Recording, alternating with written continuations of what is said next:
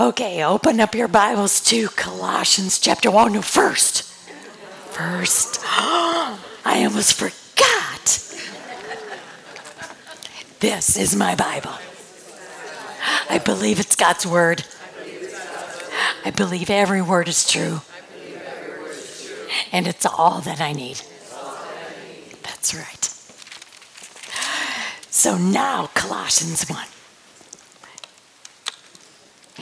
You know, when you start a new book, and I know I don't really have to talk to you about the Apostle Paul, but for me, I just love that man, and I love his story.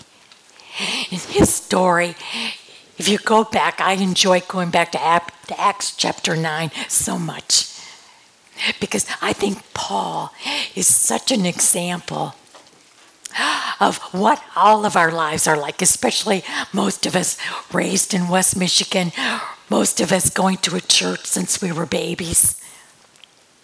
So many of us have just kind of grown up in this. So I just think that sometimes it's so good to go back to the Apostle Paul and to say, you know what, if it happened to him, maybe we should take a look at his life. Just to remind ourselves that we can also get caught up into that religious trap and miss the best part of this relationship with Jesus. Remember how he thought he was doing so right. He's not a bad man. He was a very religious man. He was a learned man. He couldn't study enough. He was so passionate about what he was doing. So when he was on that Damascus road, he thought for sure he was right.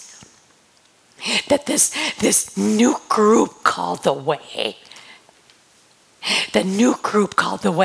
we've got to get rid of them because they're going to try to infiltrate and they're going to try to minimize the Jewish law, and I've got to do something about it.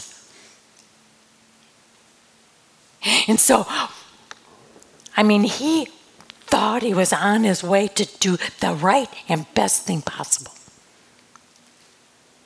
But as I read Acts chapter 9 this week especially, I saw how the Lord just had to speak loudly to him in a way that was undeniable. The Lord laid him out flat. I'd say Jesus got his attention. He laid him out flat and then spoke with that voice saying, Saul, Saul, which by the way, I just want to remind you, Saul was his Jewish name and Paul is his Gentile name. So he said to Saul, why are you persecuting me?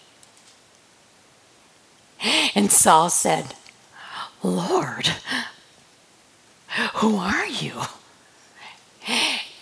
And the Lord Jesus answered back and said, I am Jesus, the one you are persecuting. And Paul never thought he would been accused of persecuting. But Jesus made it very clear.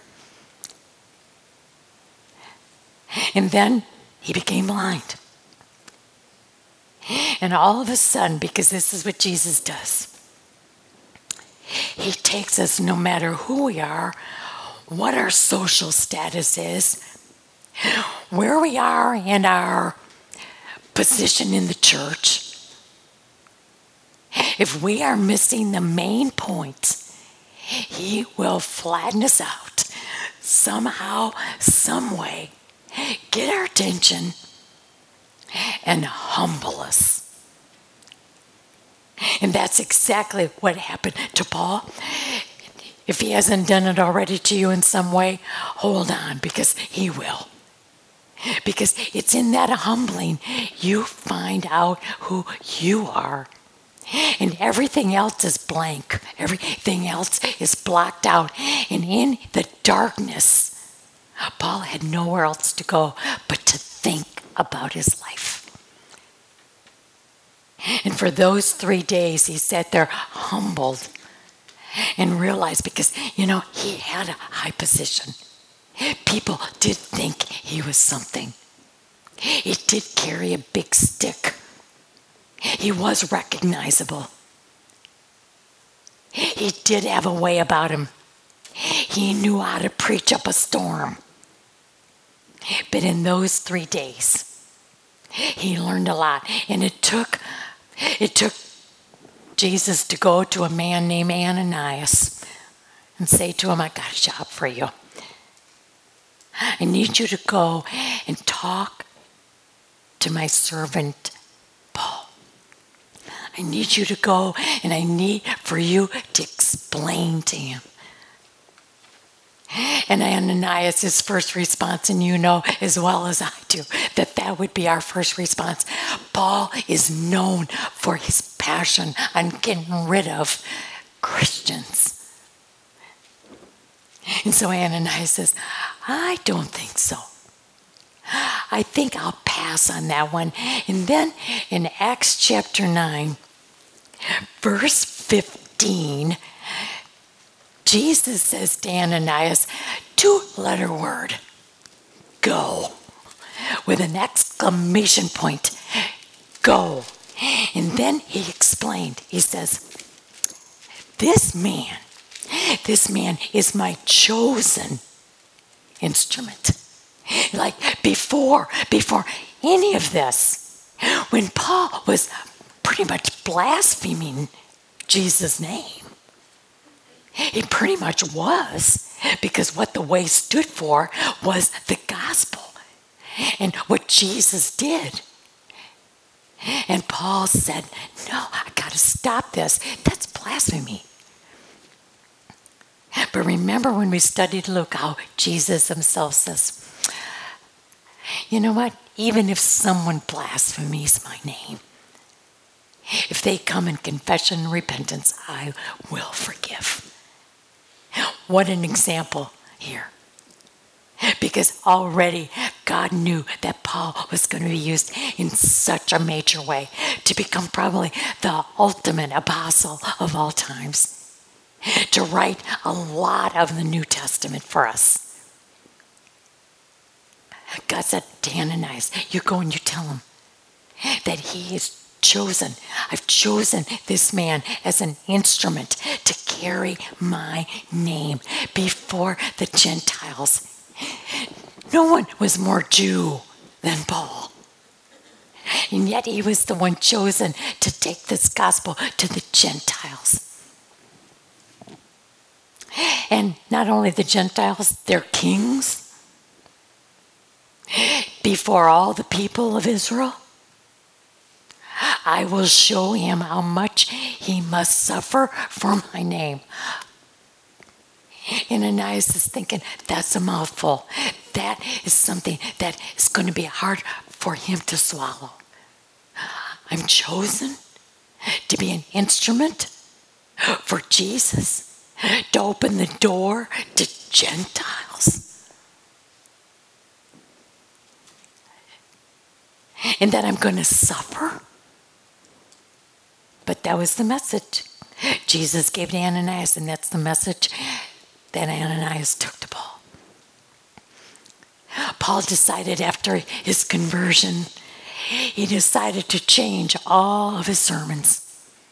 He decided to change all of the way he preached. Oh, he still preached with passion and with fervor and with confidence. But he changed all of his Jewish sermons into, he says, I'm going to preach Jesus and I'm going to preach him crucified.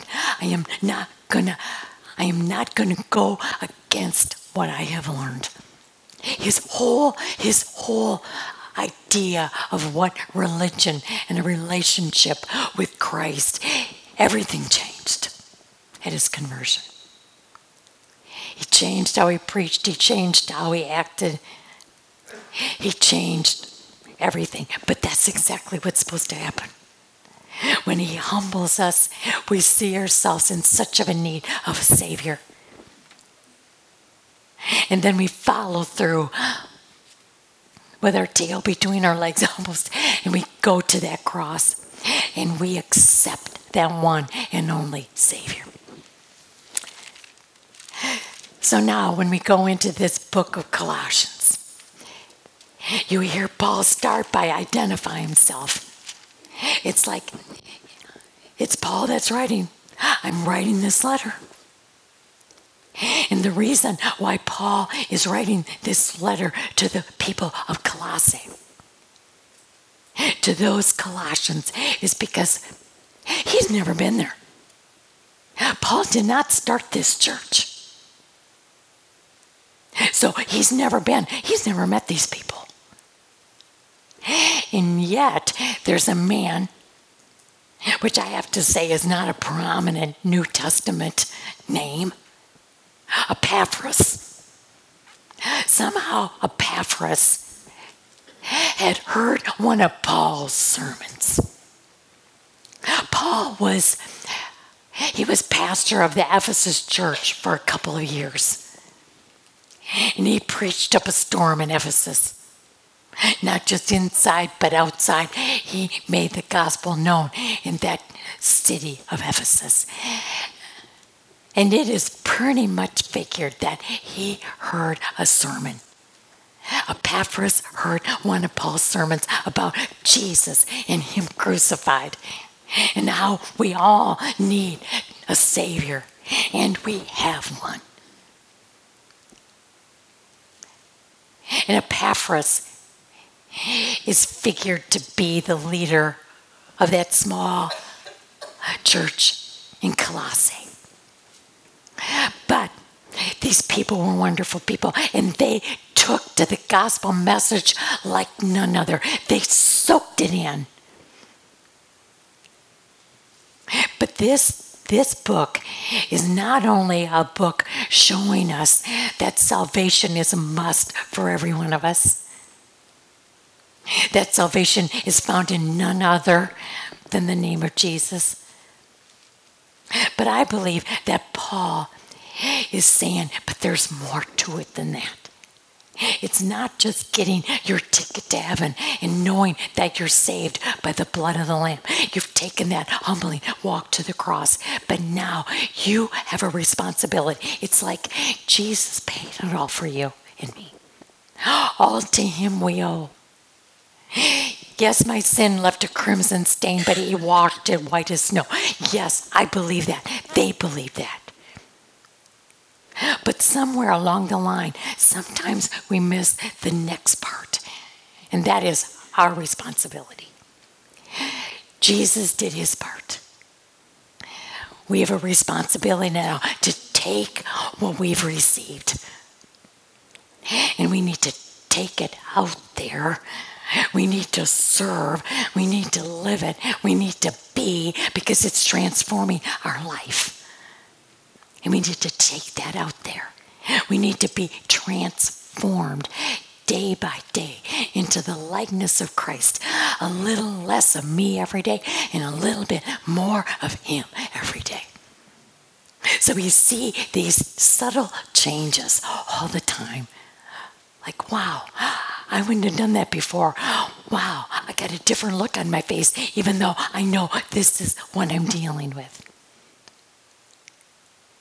And why did Paul have to go so firmly in this first chapter? Why did he have to talk about salvation, but also responsibility? Because sometimes in our salvation, we get a little spiritually cocky, and we start to think that, especially if I'm in Bible study and I read devotionals and all that, we have to be careful, especially in summertime.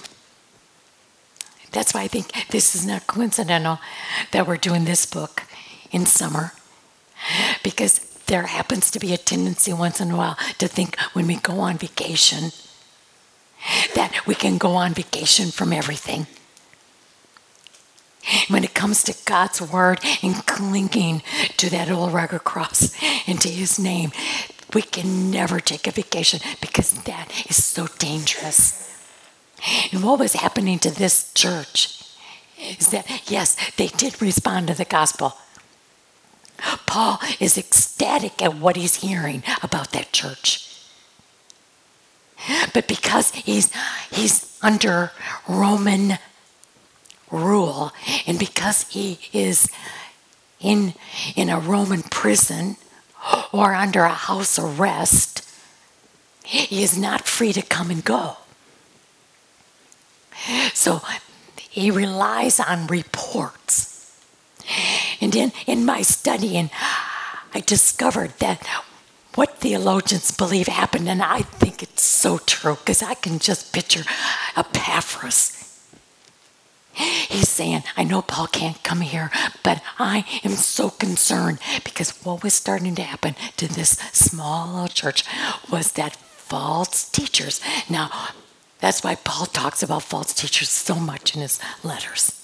That's why Jesus, when we did Luke, that was a couple of weeks we really talked about false teachers, because it's so subtle. They're so good at it. And if we are not grounded, they can be saying what we want to hear. And we can start to think, you know what, I kind of like their version better. So these false teachers were starting to filtrate into that church, because maybe they were starting to get a little too spiritually cocky. Maybe they were losing their clinginess. Maybe they thought they had it. Oh, good, we're saved. But what happened was they started buying into this, and it was heresy. This is what they started to do. They started telling the people, just creating a little seed of doubt. But you know, that's Satan's game. That's all he had to do to Eve in Genesis 3. Did God really say? Just a little bit of doubt. I'm telling you, it's so serious. When Paul heard that false teachers were coming in there telling the people that, you know, I don't know about this whole deity thing. That this man named Jesus, if he really was 100% God. Oh, he was a great man. But this whole concept of 100% God and 100% man, I don't know. That's kind of a hard one. And see, that's all it takes. I mean, even in our lives, if we start buying into a little doubt, before you know it, because I've had Christians do this. I've had Christians say to me, well, I don't know, maybe I'm not really saved. Or, maybe, well, I'm not sure. And my answer to them is, what happened to blessed assurance? Did you stop singing the song? Did you stop believing the song? You know, and then it just spirals into, could be this isn't, maybe I never did. Do you get my point?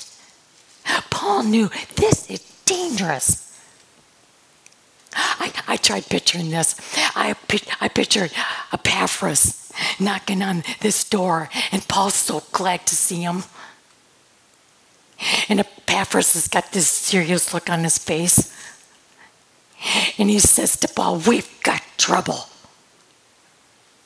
False teachers have gotten in here, and they're starting to plant a seed of doubt. They're starting to doubt the deity of Christ. Then leave it to me, because I know I'm a little dramatic, but I believe that Paul jumped up off his chair, because I think they were visiting and they were talking, and Paul could see the seriousness on Epaphras' face. And then Epaphras got to the point, and then Paul jumped out of his chair.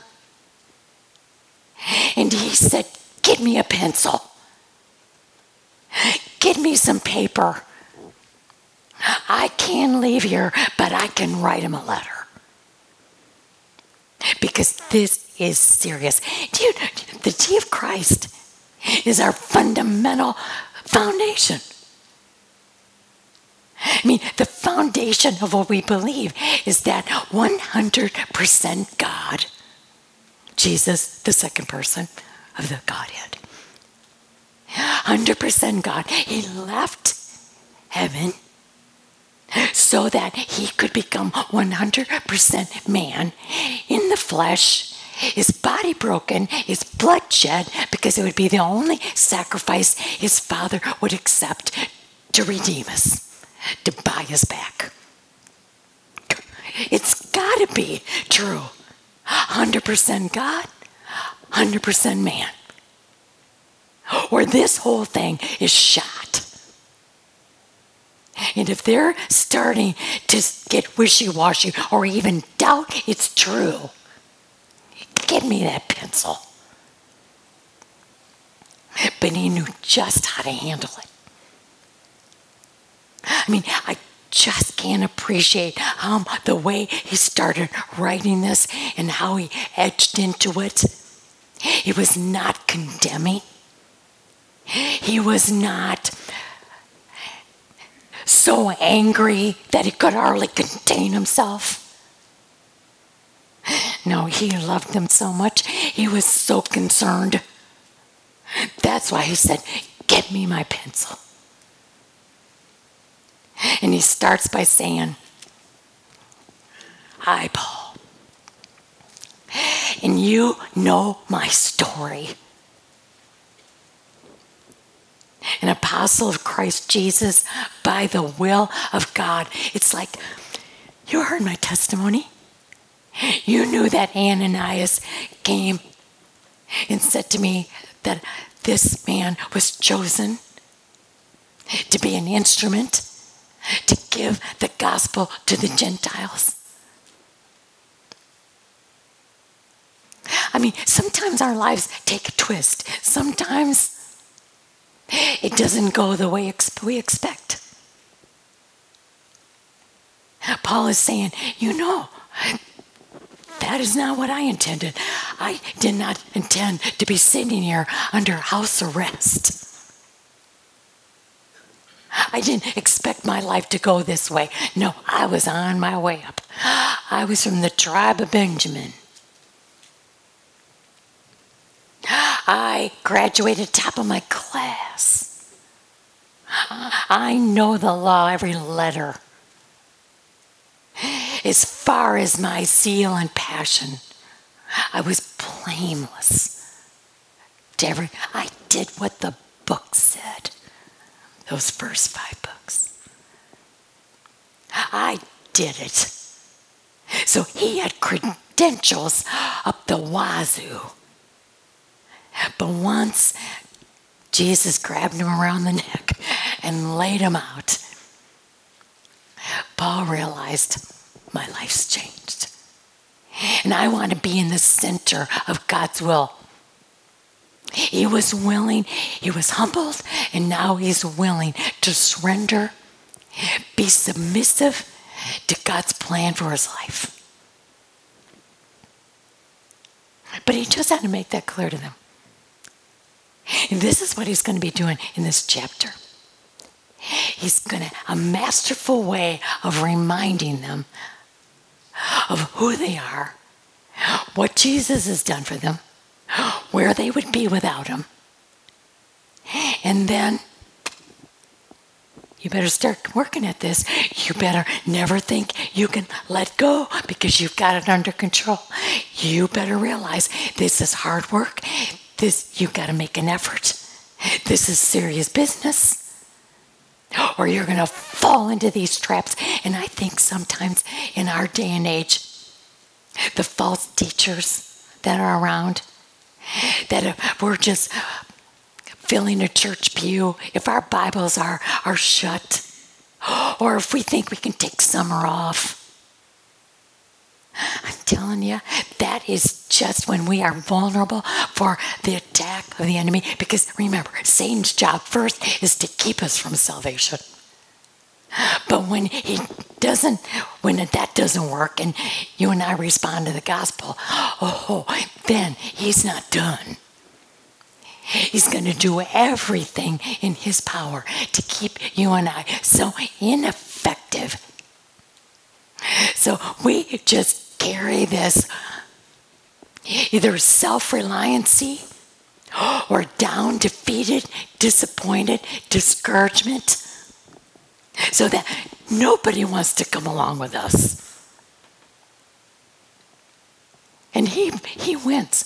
Well, I lost her or him, but I'm going to see to it that they're not effective to bring anybody else along. So Paul is saying, we got to get a few things straight. So he starts by saying, to the holy and faithful brothers. Now, King James Version, I like King James better here, because instead of saying to the holy, it said to the saints. And every once in a while, I think you and I need to be reminded that if you're a true follower of Jesus, you're a saint. I know we're not perfect, but we're a saint. A true follower of Christ is a saint. So, to the saints. But then he also adds, in the faithful. I like the way he includes all the saints. He doesn't just say leaders of the church, elders, deacons, or whatever. He is saying church, every one of you. A follower of Christ, I'm talking to you. But then he added that word faithful. Could it be, he's saying, you're faithful when you keep believing and trusting and being obedient to the word, and you do not lose that clinging feel, because you know that a little crack in your armor is all that's necessary for Satan to weasel in like a snake. And could it be the faithful are the ones that are standing strong and saying, that's heresy. The deity of Christ is our foundation. So to the saints, to the holy, the faithful brothers in Christ at Colossae, grace and peace. Two of Paul's favorite words. Grace, that undeserved favor, what we did not deserve for 1 second, we received it. And because of that grace, we can live in peace. We can sing blessed assurance. The world can be falling apart, and we can still have peace. Because we know what he's promised. We know our future. And that's a powerful way to live. And Paul wants you and I to live like that, waking up every morning with that kind of confidence, that kind of hope, that kind of grace and peace. He always knew how to start a letter. He knew just the right words, and then he moved into this. And you can tell that anybody hearing this would have loved to add this compliment. When Paul said, we always, and we, who's he talking about? He's talking about me, Timothy. Because right now, Timothy is visiting him. Right now, Paul is probably saying to Timothy, I've chosen you to start taking over for me.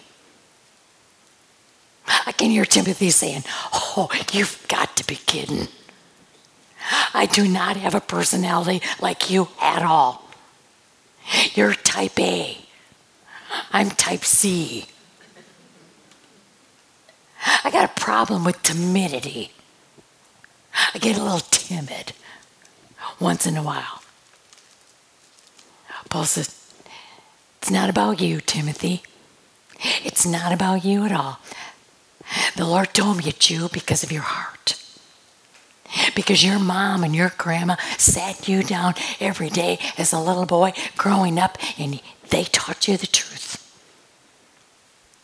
They kept it simple. I will give you instruction. I will lay it out for you in a letter, in 2 letters.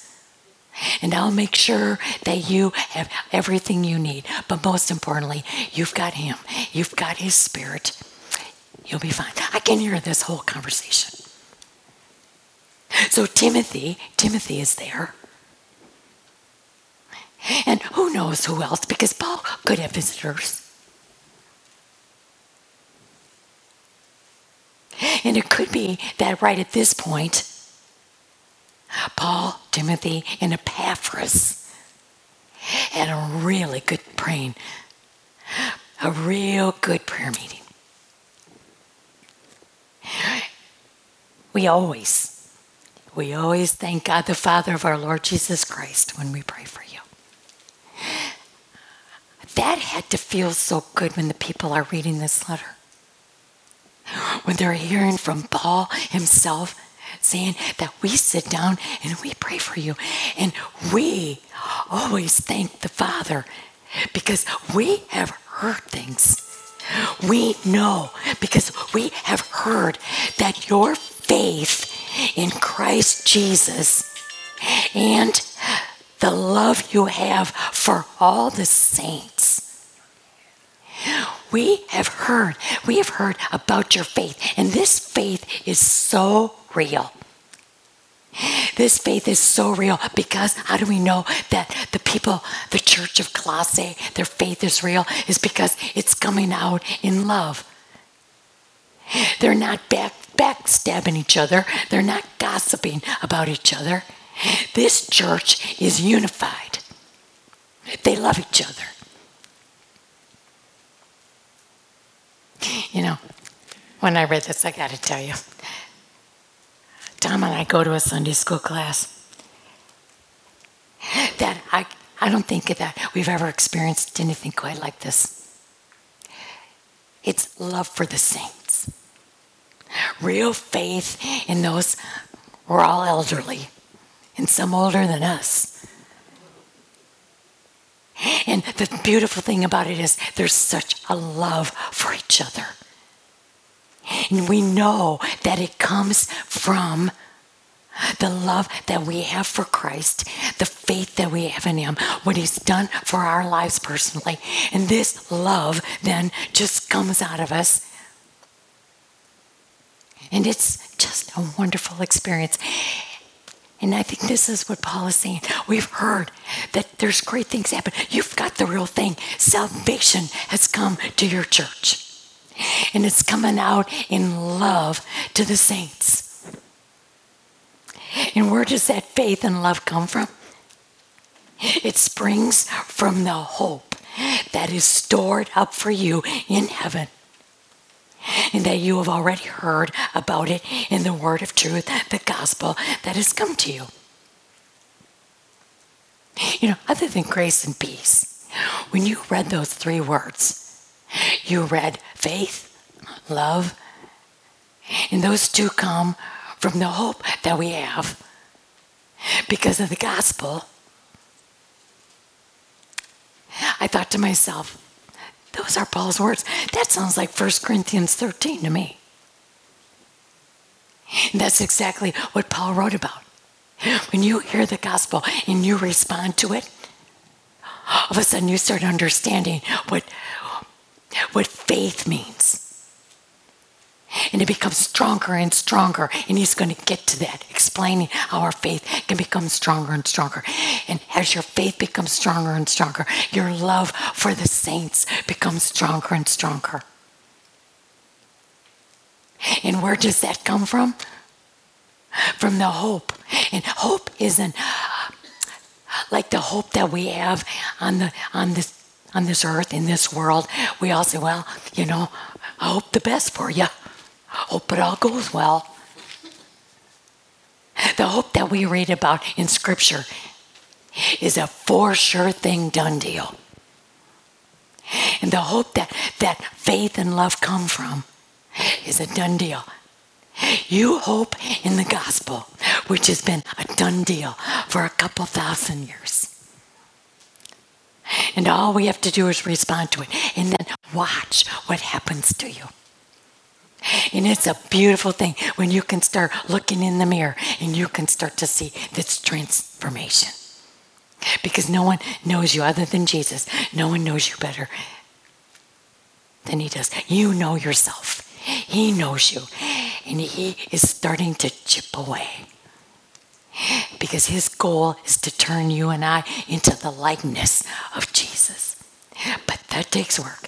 That takes time. It takes effort. It takes commitment. It takes surrender. All those words that are opposite of let's take a vacation from Bible study.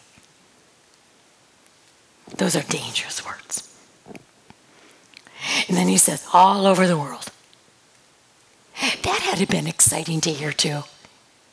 Because sometimes we get so into our own little world that we forget that this gospel is changing lives all over the world. He said all over the world this gospel is bearing fruit. This is how you know it's real. Because on the second of your salvation, you and I were filled with his Spirit. And then he turned us around from the cross and said, now you are going to know what real life is all about. Day by day, you're going to discover it more and more. And Paul's going to explain how that can happen. But right now, all he's saying, to get them encouraged, to get them to see what they have and who they are in Christ Jesus. And to see the powerful impact that the gospel can have personally and worldwide.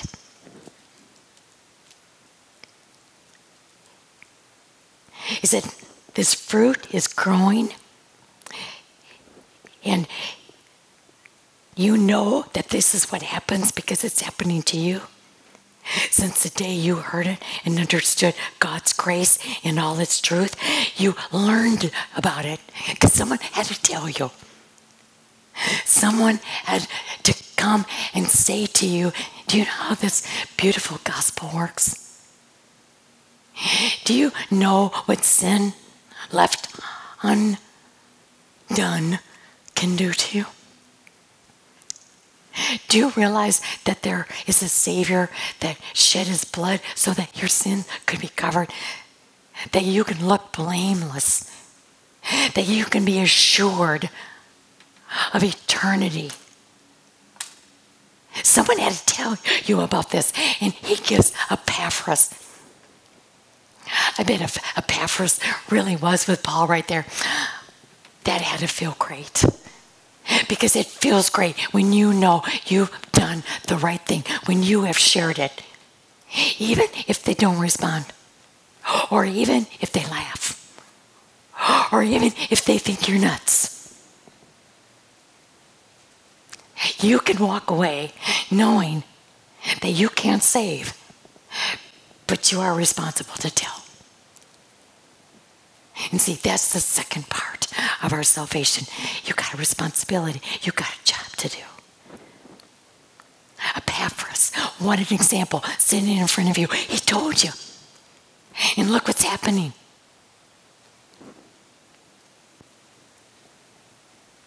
He's told you. And now he's told us about how you responded. He's told us about your love in the Spirit. He's told us about love that then turns to joy, then that turns to peace, then that turns to patience, and then kindness, and then faithfulness, and then gentleness, and then self-control. How can anybody stay the same when you start being transformed like that? I bet they were sitting there with their ears wide open, loving what they were hearing, saying, boy, that's good. That is so good. That's right. For this reason. Now he moves on. And he now is going to say to them, for this reason, because salvation has come to this church, because your faith is real, because I've heard how you love the saints, that the fruit of God's Spirit is coming out of you. That's news I heard. But for this reason, I want you to stay that way. I don't want you to think that you can't falter, that you can't crack, that you don't ever allow self to take over, that your human feelings start overcoming your faith. See, Paul knows, he's been there. This is not an easy road to walk. And sometimes we get off the track. We get off the road. Paul starts by saying, love, love, love. What we hear. Love that it's real. But I also want you to know that as we always pray, thanking the Father for what you have done, responding to the gospel that Epaphras has told you, I want you to know that since we heard about that, we have not stopped praying for you, asking God to fill you with knowledge of His will through all spiritual wisdom and understanding. He's saying, you know what? If we don't pray this for you, and what does he pray? Asking God to please keep filling them, because unfortunately we leak. If we don't stay filled, self gets in there. Our emotions get out of whack. Our doubts start going nuts. We stop singing Blessed Assurance. We stop singing It Is Well With My Soul, because now maybe it's not.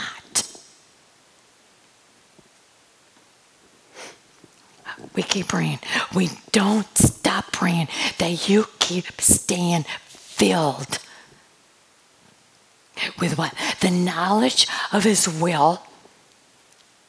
And how, because what does that mean? To stay filled with the knowledge of His will.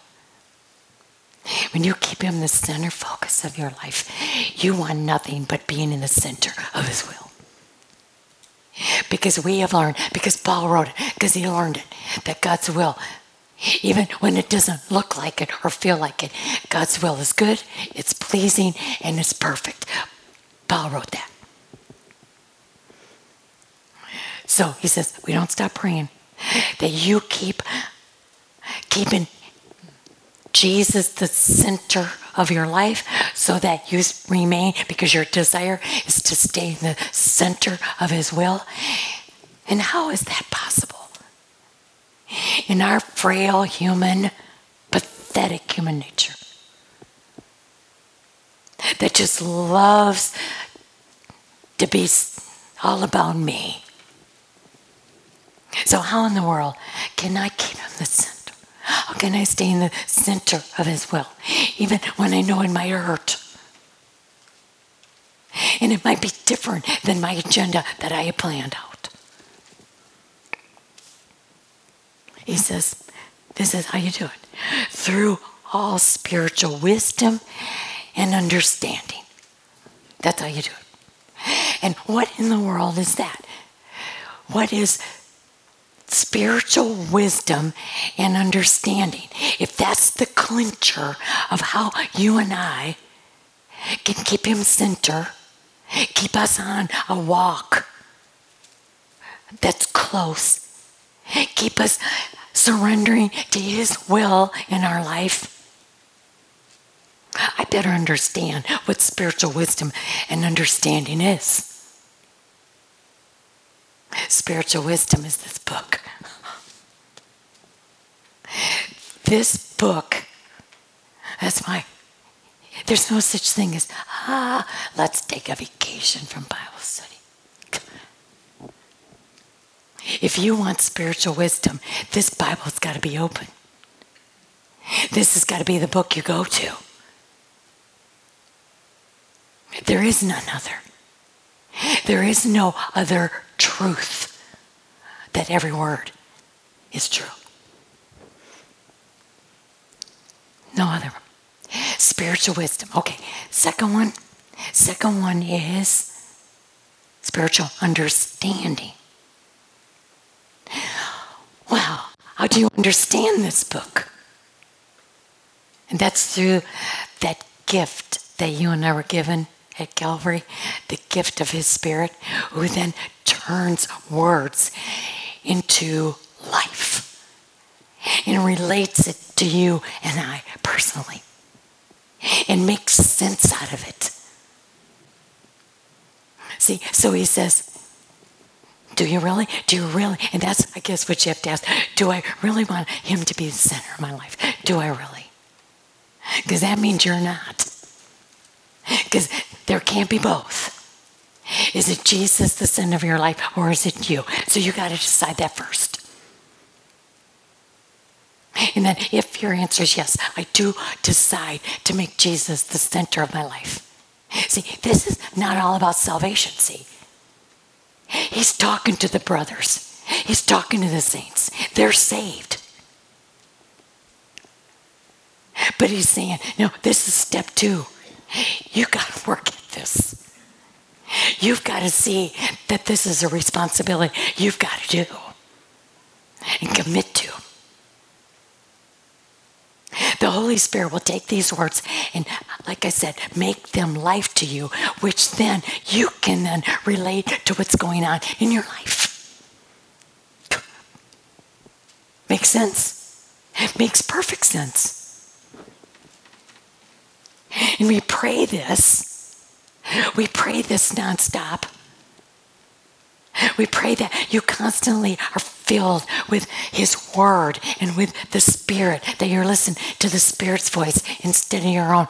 We're praying this because otherwise you're going to buy into any false teacher that comes along, because they're not going to come and say, no, He did not die for you. He did not save you. He didn't.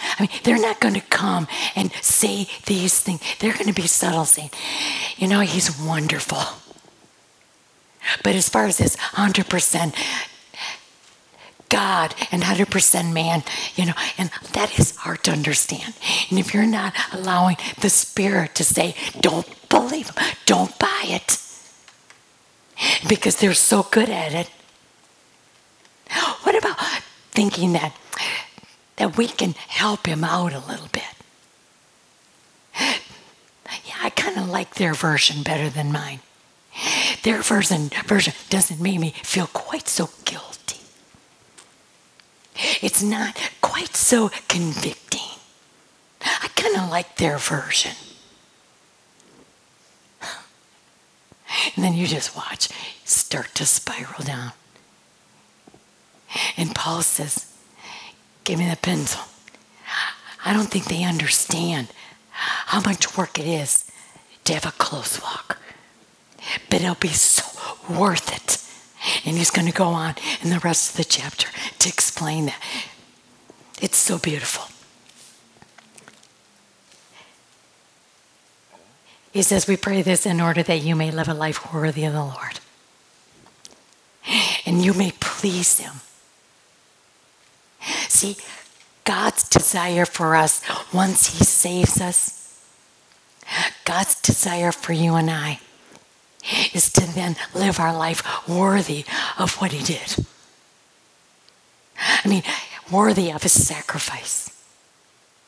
That he didn't die in vain for you and I. Step number 2 is now live your life so that he can see that what he did was worth it. Because you believe it. Sometimes I get asked, how come you behave the way you behave? I know they'd rather say, why you're such a spiritual nut? Why you're such a fanatic about all this?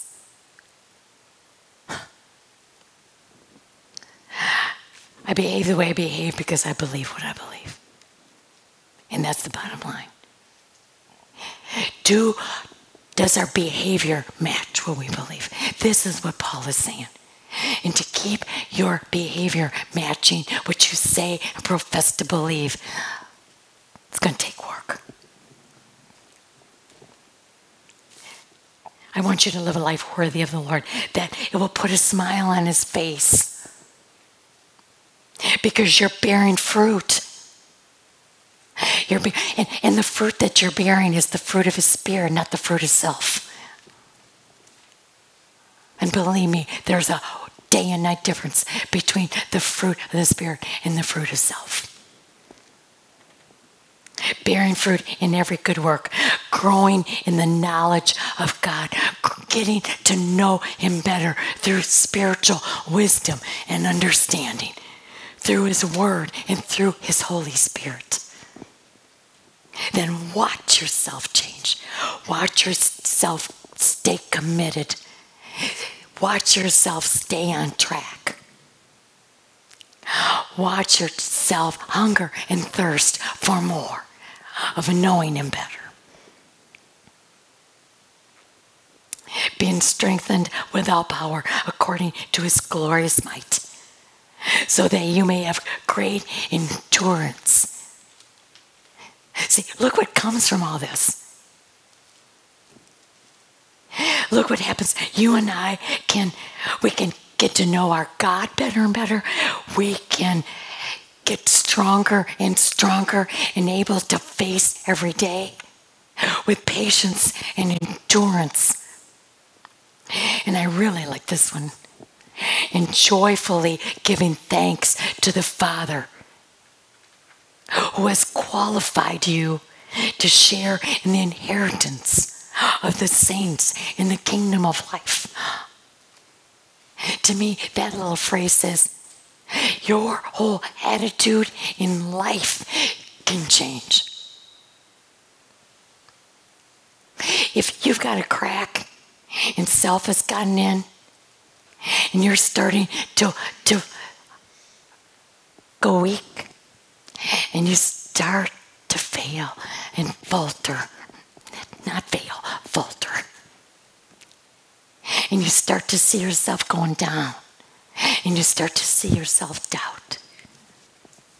I'll tell you, when you read these words, how can you joyfully thank the Father for qualifying you to have all this when you didn't deserve it? If that doesn't change your attitude, we've got bigger problems. Then maybe you're not one of the saints. Maybe you don't understand what being brother and sister in Christ is really all about. Maybe you've never experienced what it's like. For he has rescued you. He has rescued me. You think of your alternative. He's rescued us from the dominion of darkness, hell, and brought us into the kingdom of the Son he loves. The kingdom of God, the kingdom of heaven, the kingdom of Jesus. Quite a difference. Your call, your choice. What's it going to be? See, Paul, in a beautiful way, is getting them to think. Getting them, I bet they're sitting there. I bet they loved it at first. Oh, we pray for you and thank the Lord every day for how you've accepted this and that your faith is real and that you love the saints and you're doing so good. But here comes this big warning. And all of a sudden they're starting to think, you know what? I think I was getting a little spiritual cocky. I think I did let my Bible reading go a few days. I think I might have been guilty of saying, we don't have to go once a month. Or, I don't really have to. It's not that big a deal. Paul is saying, I beg to differ. And you better start begging to differ.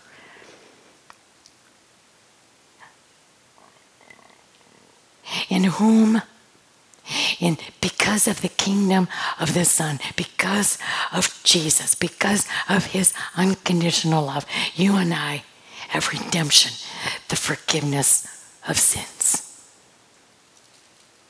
Again, I say, if that doesn't change your attitude, if that doesn't get you ship-shape, if that doesn't get you back off the road of self-pity and back on to patience and endurance and joyfully thanking the Father for giving you all this.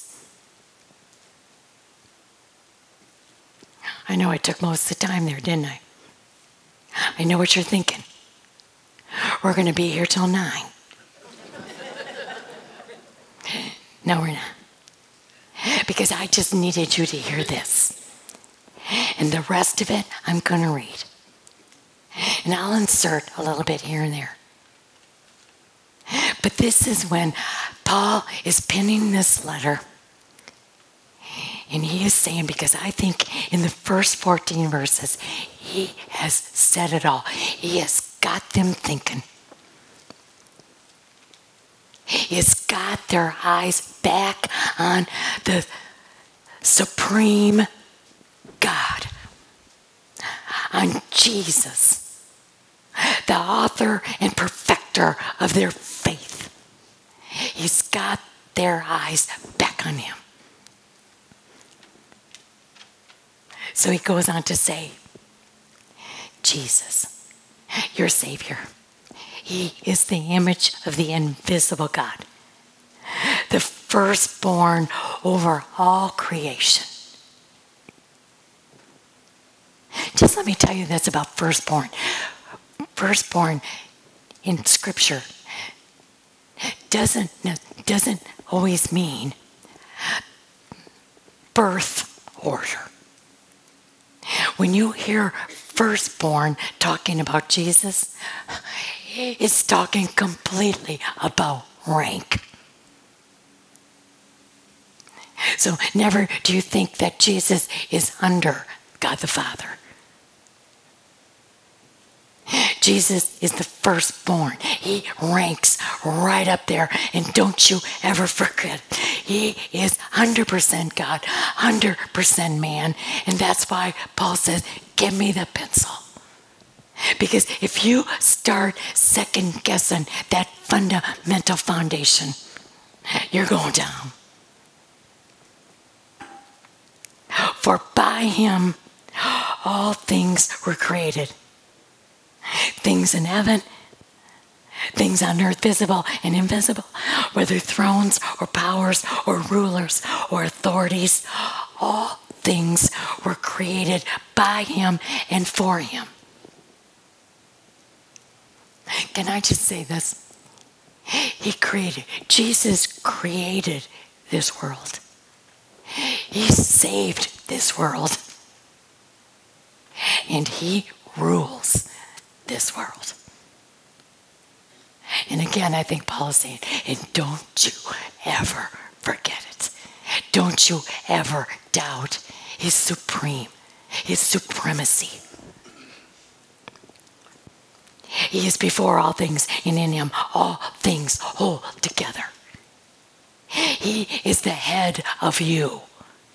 He is head of you. He is head of the body. He is head of the church, which is you and I. He is the beginning and the firstborn from among the dead. Again, he's talking about rank. He's the first one that died, never to have to die again. He died and he rose, never have to die again. That should be very important to you, because even though we know that the Bible has many people that were raised from the dead, but every one of those people had to die again.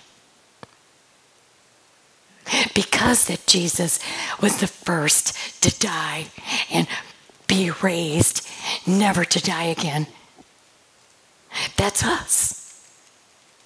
Our earthly bodies will die, but our soul doesn't die. So we never have to die again. can't say the same for the unbeliever. They're going to die, be raised to what? Be cast into hell and basically die again.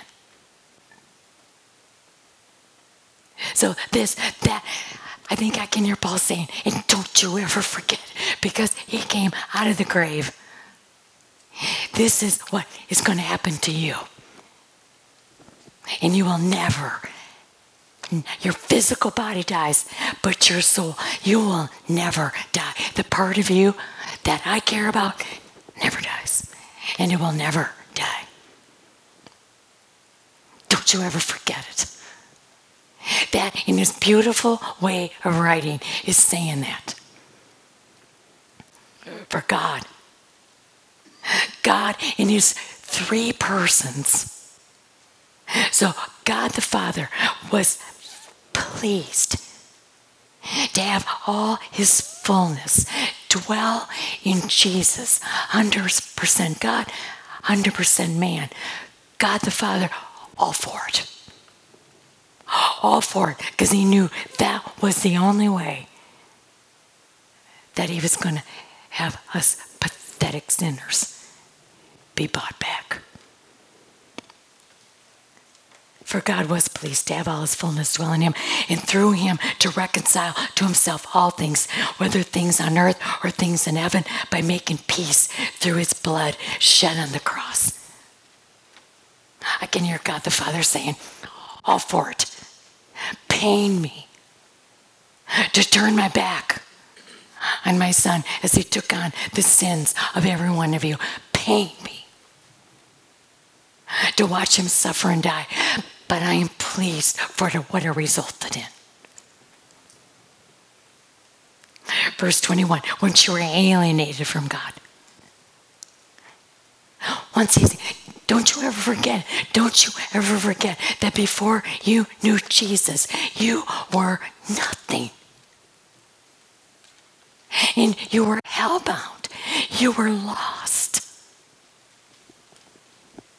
You were alienated from God. You were enemies in your mind because of your evil behavior. When it was all about you. When it was all about you. You were enemies. But now, don't you love those words?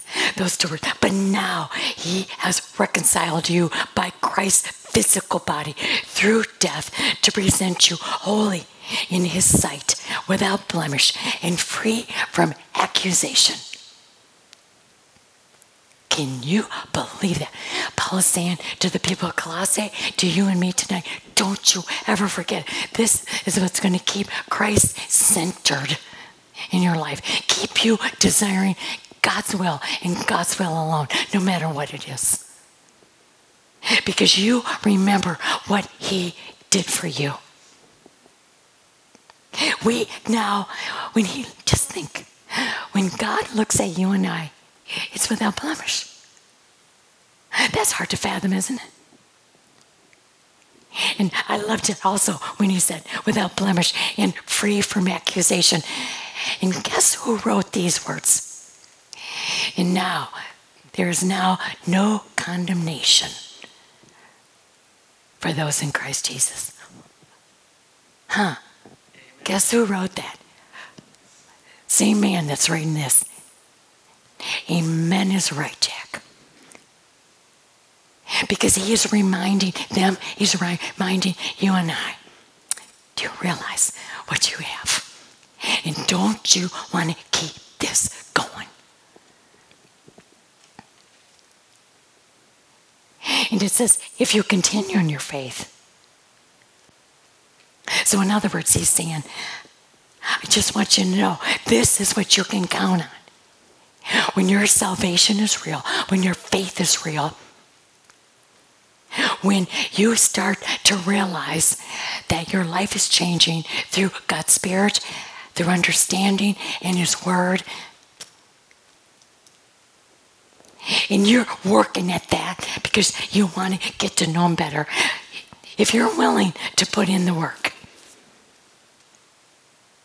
If you continue in your faith, established and firm, not moved from the hope held out in the gospel, you don't move from it. You don't falter from it.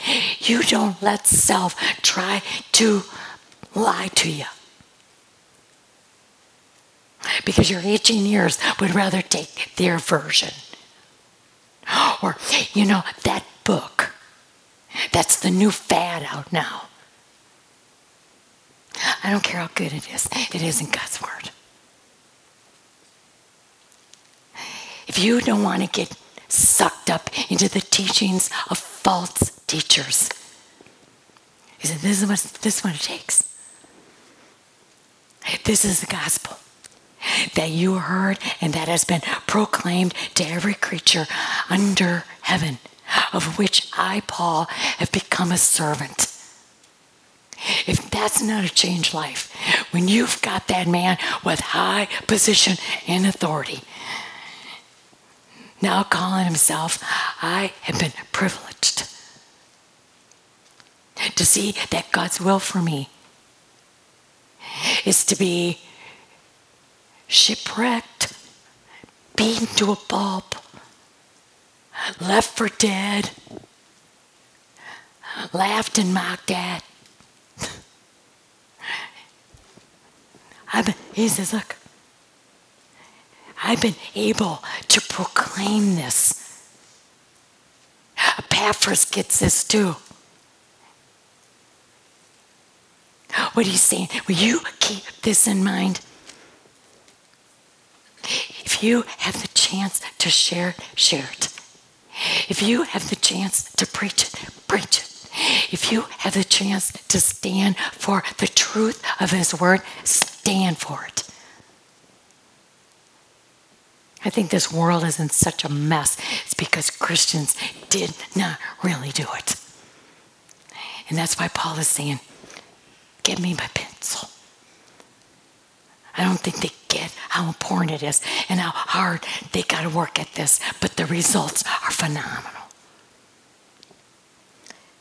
Now I rejoice in what was suffered for you. I think that broke his heart. I think when Paul said and wrote those words, I think it hurt him that Jesus had to go through all that. But when he says the word rejoice, again, the real word is joy. It's not happy. Paul doesn't have to be happy about it. Isn't that funny that he had to do that? No. He's saying, I rejoice in his suffering because look what it did. Look what it did for me. Look what it did for you. There was no other way. Even when Jesus said, if you can come up with something else, Father. And the Father said, no. And Jesus said, okay, I want to be in the center of your will.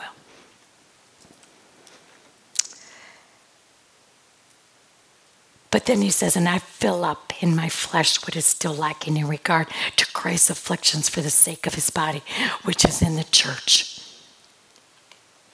Which is the church.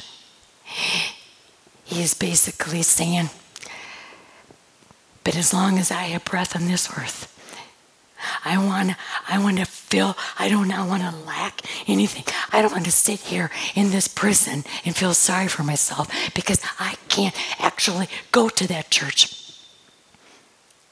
It's so easy to sit in our circumstances and start feeling sorry for ourselves. He's saying, nope, I'm not going to do that. I am going to keep filling up because I still have work to do because there's a world out there that still needs to hear. I've become a servant by the commission God gave me to present to you the Word of God in its fullness. What do you think Paul's saying? He's using himself as an example, but he's saying, I'm not going to last forever. And we all, this responsibility is for every one of us. The mystery that has been kept hidden for ages and generations. The mystery that the gospel is for everybody. Believe me, the Old Testament, the Jewish law, you know what they thought of Gentiles. And the fact that Jesus picked Paul, probably the Jew of all Jews, to be the ambassador to the Gentiles, it's just typical Jesus. I'll show you. This gospel is for Jew, Gentile, slave-free, male, female. See, we live on this side of the crucifixion, the resurrection, and the ascension. We live on this side of Pentecost. Back in the Old Testament, they just had to hold on to the promise. It was a mystery to them that Jesus could actually be 100% God and come to earth, be 100% man. That's a mystery to them. And now Paul is saying, we live in this age that we've got his word, we've got his spirit to make it clear, to penetrate to the depths of our soul. This mystery has been disclosed to us. We have no excuses. To them, God has chosen to make known among the Gentiles the glorious riches of this mystery, which is Christ in you, the hope of glory. You got a Jew writing a letter and speaking this fervent and this strong and this adamant and this loving and this concerned to a bunch of Gentiles. Because it's Paul that wrote, the gospel is for us all. And then didn't you just love the way he says, it's Christ. He is my hope of glory. We proclaim him. And we love that word proclaim. Why? Because proclaim is good news. The angels proclaimed the message of the Savior has come. We proclaim the best and the greatest life-changing news. We proclaim it to you. But then he used the word admonish. We proclaim him and admonish. I looked it up. The word admonish is, well, it's like a warning. It's like advice. It's a little, proclaiming. We're telling you the story, but we're admonishing you because this story, you got one of two choices here. And it's yours. So we admonish you. And we teach you. We teach everyone with all wisdom. We teach you with this book, and this book alone, so that we may present everyone perfect in Christ. Other versions don't use the word perfect, because I think when we read that, we think that's not attainable. Only when I get to glory am I going to be perfect. And that's true to a point. But remember, he looks at us as perfect and blameless through his Son. And now, with the responsibility we have, that word can be used, the word maturity. Paul is saying, you and I have got to day by day become more and more mature. And we do that through his word. I hope that tomorrow you will say, boy, I sure did learn a lot in chapter 1. Let me go over that again. And then as you start going into chapter 2, I can't wait to go to chapter 2 because I can't wait to see what I'm going to learn today. I learned this yesterday. I'm going to learn this tomorrow. Paul says, this is how it happens, so that we may present everyone mature in Christ. That's your responsibility. Yes, to go to the cross, get saved. But if you want to keep yourself on the right track, if you want to keep your ears saying, that's heresy, that's a false teaching, I am not going to buy that for an instant, then you got to stay in his book, listening to his Spirit, so that we may present everyone mature in Christ. To this end, I labor. Paul's saying, I'm working hard. This takes hard work. To this end, I labor, struggling with all his energy. You know the verse that Paul wrote, so many of Paul's verses came to my mind. He wrote Ephesians 3:20. And I thought of that when Paul says, to this end I labor, struggling with all his energy, which so powerfully works in me. It's his power working in me. But boy, I got to work hard. Ephesians 3:20. And he is able to do immeasurably more than what you and I can ever fathom or think. And he does that with the power that he puts in us. So he's doing the work. But he's asking you and I to be responsible with this gospel message. And to be the vessel, to be the instrument. Because we got a world that's messed up. And the answer has been and always will be Jesus. Heavenly Father, we commit this lesson to you. And as Paul wrote this in such a beautiful way, to encourage, but also to remind, and also to give firm advice, what it's going to take so that we don't get sucked up into the world's way of thinking. Father, how much you love and care for us. Your concern that we stay on a close walk with you is so evident through all the tools you've given us. So now I guess it's our choice, isn't it? But we thank you. We absolutely thank you. And may every day we know you better. Our faith gets stronger. Our love for the saints and you gets greater and greater. That we stand in the mirror and say, I hardly even recognize who I'm looking at. My, a sinner saved by grace. And look what it can do. We pray this all in Jesus' name. Amen.